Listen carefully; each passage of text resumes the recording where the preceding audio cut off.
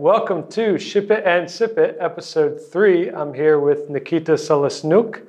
Nice to have you on the show. This week, Nikita chose the drinks and he decided to go with non-alcoholic beer. So I'm having the new Baltica non-alcoholic beer with lime and vitamin C, B, and E. We're being very healthy. And Nikita's having the Klostaler from Germany. Ship It and Sip It is all about news from Paralect, news from our lives, and news from the wider world of tech. From Paralect this week, I can say that we've announced a new partnership with a really cool company in the United States. The company is called Fluent, and the product is called a Fluency Score.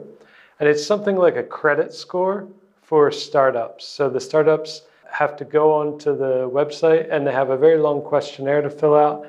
They answer something like 200 questions, and they get a score that assesses the risk facing that startup and how they are mitigating that risk.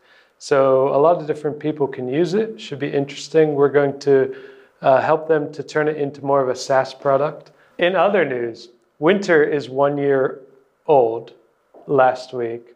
The founder, Pep Laya, posted a really interesting 1 year retrospective on their blog. I suggest you read it. The company has had a very interesting first year.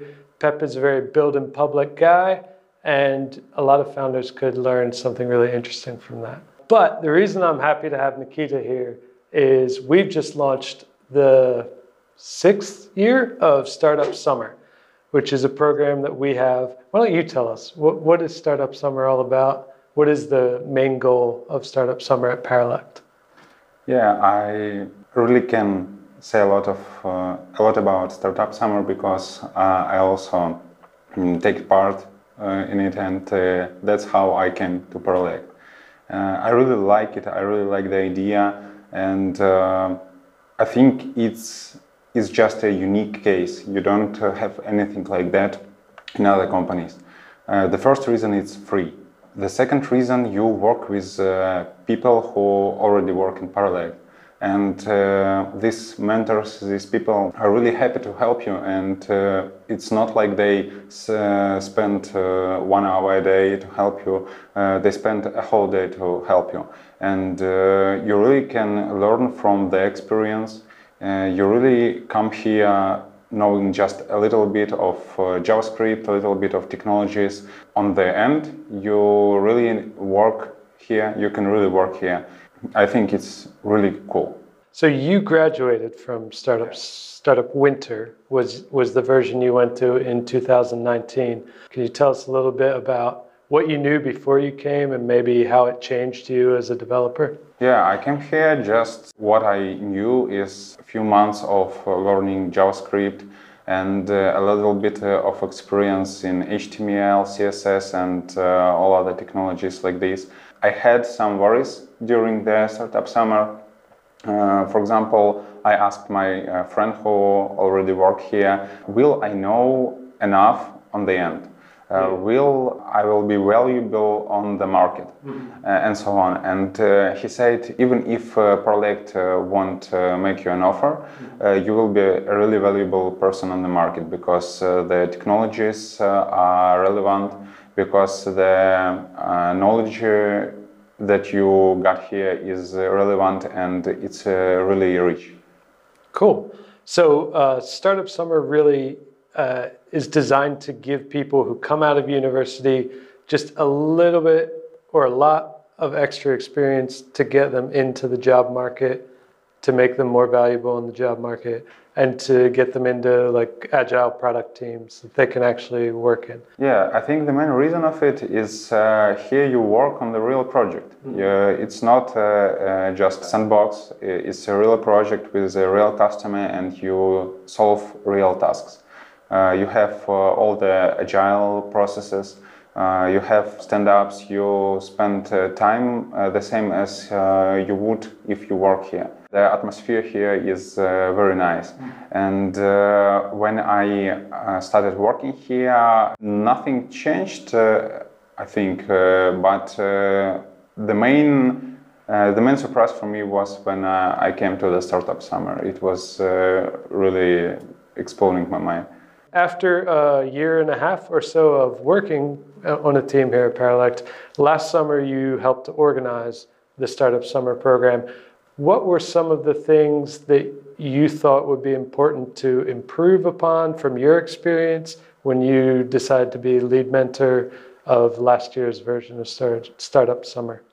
I think I'm the person who loves teaching other people. I like sharing my experience. I like to see how people say thank you for me when they gain some goals and so on. I was a little bit concerned, am I the person who can do it, and do I have a capacity to do it? Yeah. I was concerned, to be honest, but... In terms of your skills and experience, or in terms of just like time and the amount of work? In terms of my, let me say, you have to teach other people, you should have experience in teaching other people, I think. And all my previous experience was just telling my friends something and so on, and it differs from what you have at Startup Summer. Because you have around 12 people, and you have to explain difficult things in a simple manner. And I think you should be talented in it. Everything that I heard from the graduates last year was very positive. The products themselves were awesome.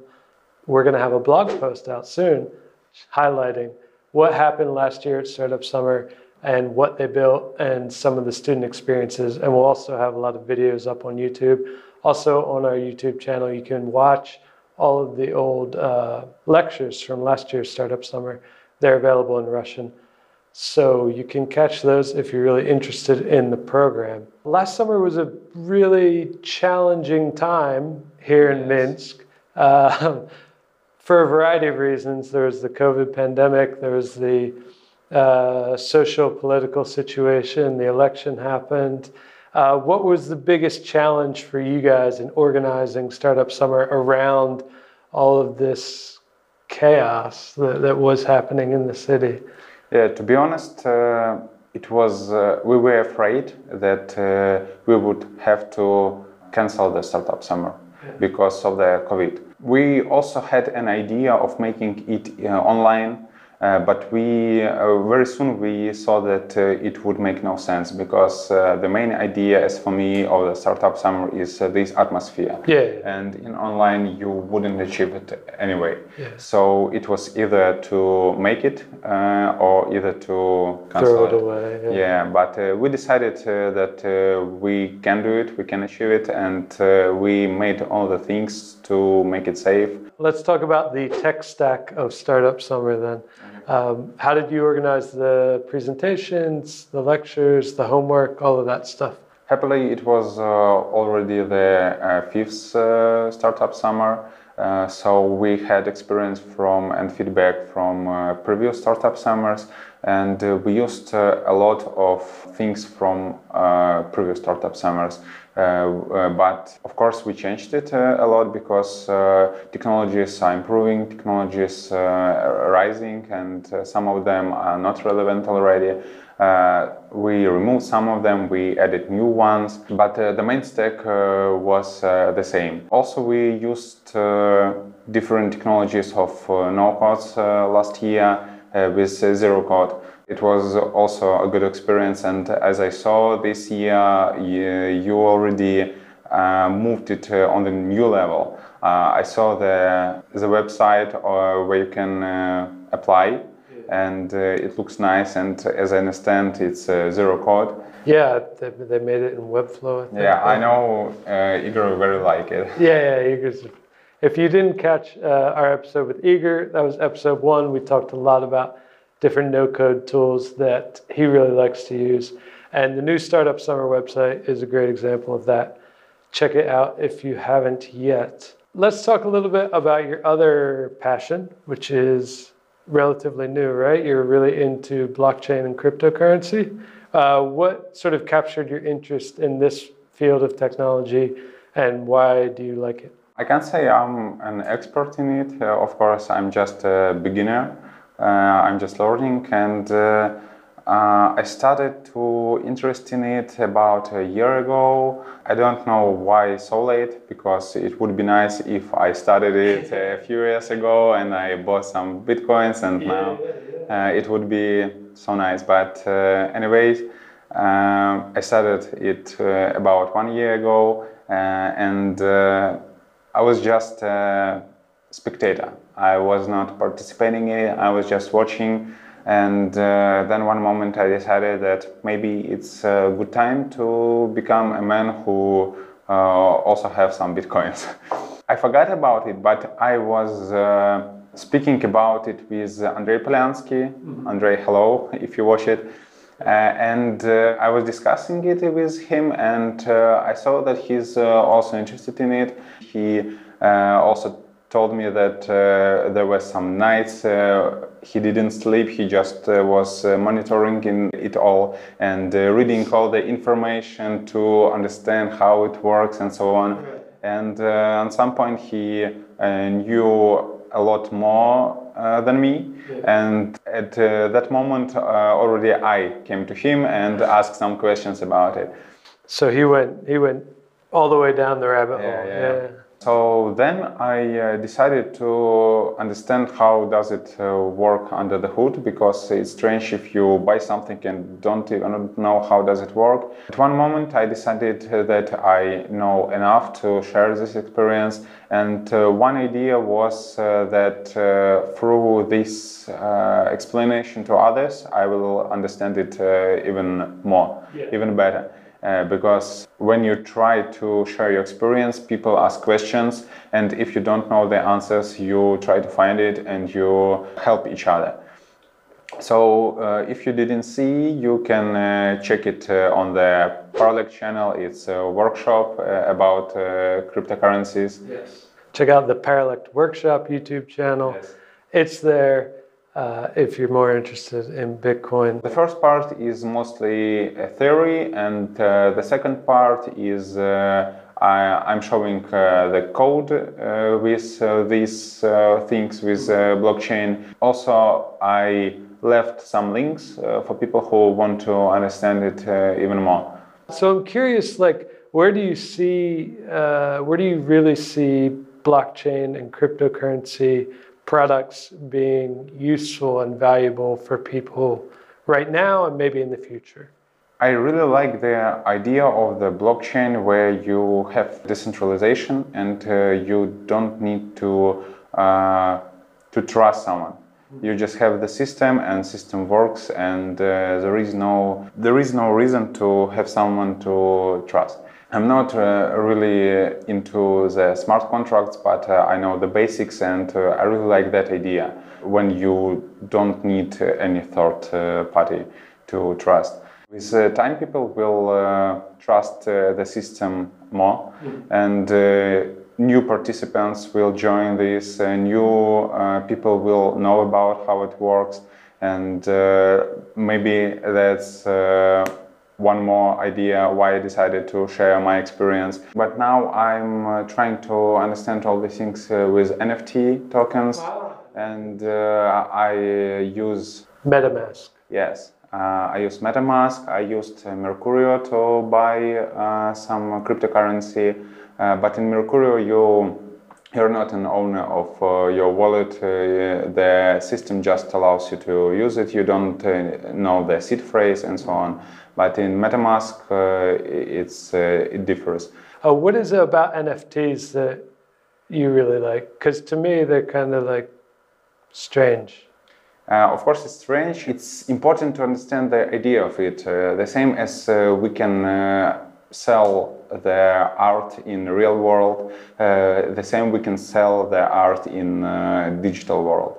And for me, the best explanation is like if you remember, we had cards in 19th and in 2000s with cars or with football players and so on, and people collect them. And I know in America it's more important for people than in our countries, and people sell these cards for thousands of dollars, and you also don't understand it. But when you understand the basics of market terms, how the price can be evaluated and so on, then you can understand why these things can cost these numbers. Because if you have the person who can buy it and it's really unique, then why not? So how do you think, from a technology perspective, we can make cryptocurrency easy enough that it becomes more widely accepted?